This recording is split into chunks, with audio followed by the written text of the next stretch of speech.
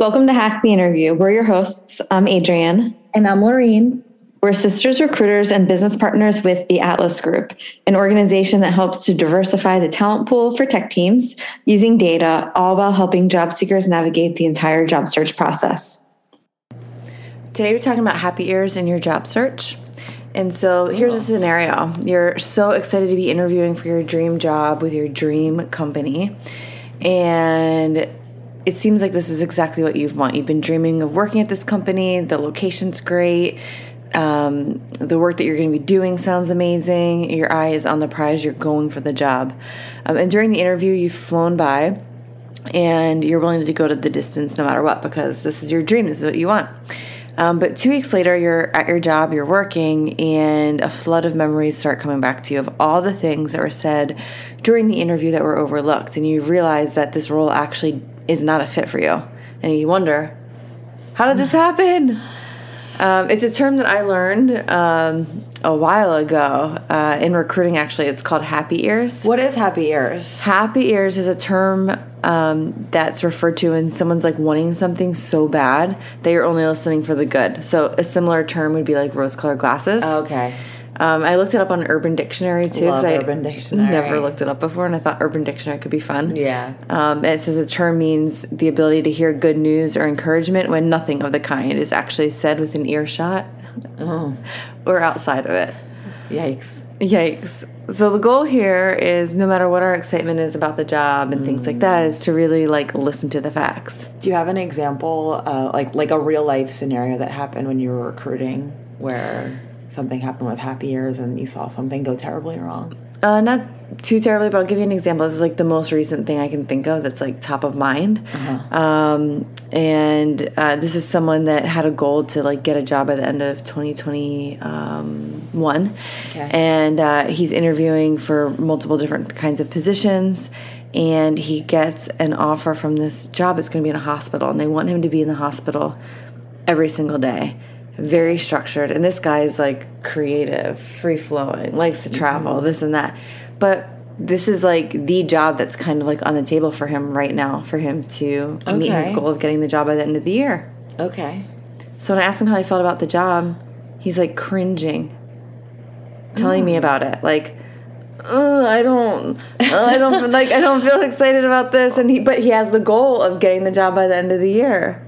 Wow. So he was just focused on going through the interview process? Yeah. Even though he was like physically showing signs that it wasn't right. Like he felt sick thinking about going into the office. Wow. But he was about to accept the position because he had a goal of getting the job by a certain period of time, and it gave him a certain amount of money, certain part of stability. And wow. Yeah. So he is, he's not taken the position. Good. But that's one example that came to mind. Good. And, maybe you're super desperate to leave anything that sounds good. Obviously not in the scenario that you just talked about, but, there are situations where anything else just sounds good, right? You don't even care that you have to work every holiday, every weekend, and on vacations if you're able to get out of the hellhole that's your current job.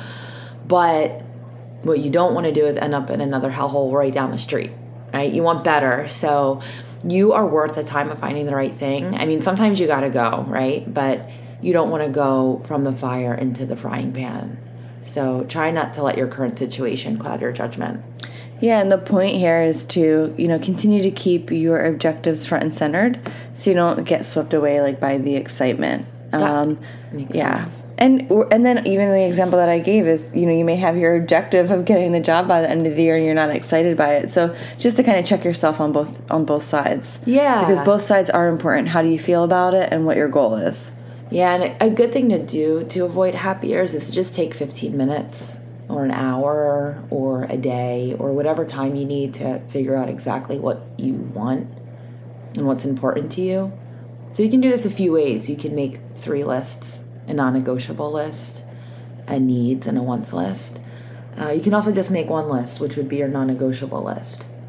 So once you decide what you need, a new job or a new company, I feel like the person you were working with, maybe if they, obviously the timeline was important, but what else is important, right? Like being in a more flexible environment or somewhere they didn't need to go in every day.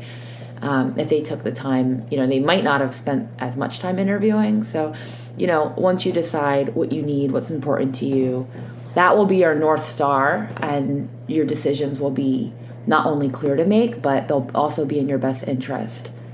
All right, so no frying pan for you.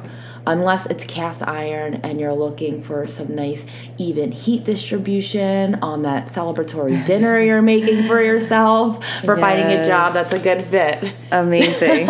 Yeah, and Lorene, I know we just spent the holidays together. Yeah. And we watched that documentary, Lulu Rich, on Netflix. And I think the same kind of goes here, when you're being sold an opportunity too versus the data and facts. And that could be a whole nother episode, but just wanted to add that in. So stay centered and remember what's important to you and stay steady.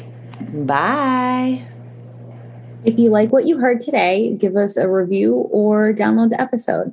And if there's something you want to hear more about, have a question on, or a topic you would like for us to cover, you can record a voice memo and email it to us at hello@theatlasgroup.co. We're also on LinkedIn. You can search for Adrienne Dinkelacker or Lorene Dinkelacker. Don't worry, our names will be written in the show notes. Our site is theatlasgroup.co, where you can also find more information on our free membership group and download a free resume template. If you identify as a woman or fall into any category that has been historically underrepresented in tech, you can sign up for a free 30-minute resume review session on our website also. Until next time, bye.